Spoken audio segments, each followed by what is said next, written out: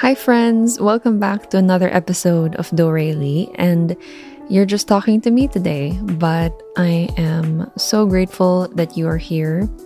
And today I wanted to talk to you about something that I realized the other day. And I was making a new song for my TikTok page, and I have been experimenting with making more original songs and just having fun with my content again. Because there was a point in time when I felt like I was just making content just to chase views or the numbers, and I didn't realize how that made me feel inside, which was nothing. It didn't make me feel particularly fired up. It didn't make me feel inspired. And recently, I've been trying to go back to making things not necessarily from the heart, but things that are fun and enjoyable. I've been enjoying the process again, and I've been falling in love again with the process of making content and making music.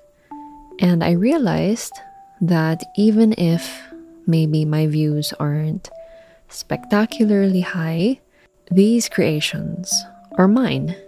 For the first time, I feel like myself on the platforms that I create. A part of me just thinks that I should just keep going. There is no loss because there is just self-discovery and self-expression, which I don't know why it took me so long to realize, but I just started to realize it. And when I did, I just felt so much more whole and so much more present.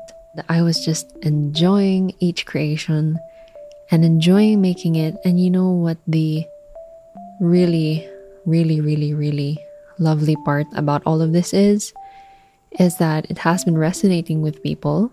Now, it might not be resonating with millions of people, but with the people that it does resonate with, they're able to say that it speaks to them. And it makes me feel so satisfied. It makes me feel so fulfilled that my art, that my work is connecting with so many people. And I realized that I think maybe that's what I was looking for all along.